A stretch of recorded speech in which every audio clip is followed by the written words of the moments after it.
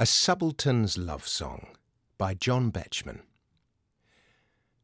Miss J. Hunter Dunn, Miss J. Hunter Dunn, furnished and burnished by Aldershot sun. What strenuous singles we played after tea, we in the tournament, you against me. Love 30, love 40, oh weakness of joy, the speed of a swallow, the grace of a boy. With carefullest carelessness gaily you won. I am weak from your loveliness, Joan Hunter Dunn. Miss Joan Hunter Dunn, Miss Joan Hunter Dunn, how mad I am, sad I am, glad that you won. The warm-handled racket is back in its press, but my shock-headed victor, she loves me no less. Her father's euonymus shines as we walk and swing past the summer-house, buried in talk, and cool the veranda that welcomes us in to the 6 o'clock news and a lime juice and gin.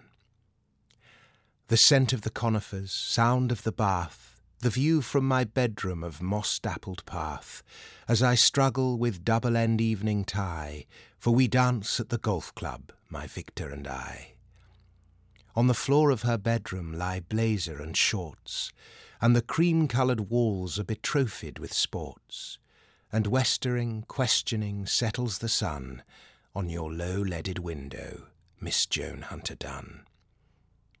The hillman is waiting, the lights in the hall, the pictures of Egypt are bright on the wall. My sweet, I am standing beside the oak stair, and there on the landings the light on your hair. By roads not adopted, by woodlanded ways, she drove to the club in the late summer haze, into 9 o'clock Camberley, heavy with bells, and mushroomy, pine-woody evergreen smells. Miss Joan Hunter Dunn, Miss Joan Hunter Dunn, I can hear from the car park the dance has begun.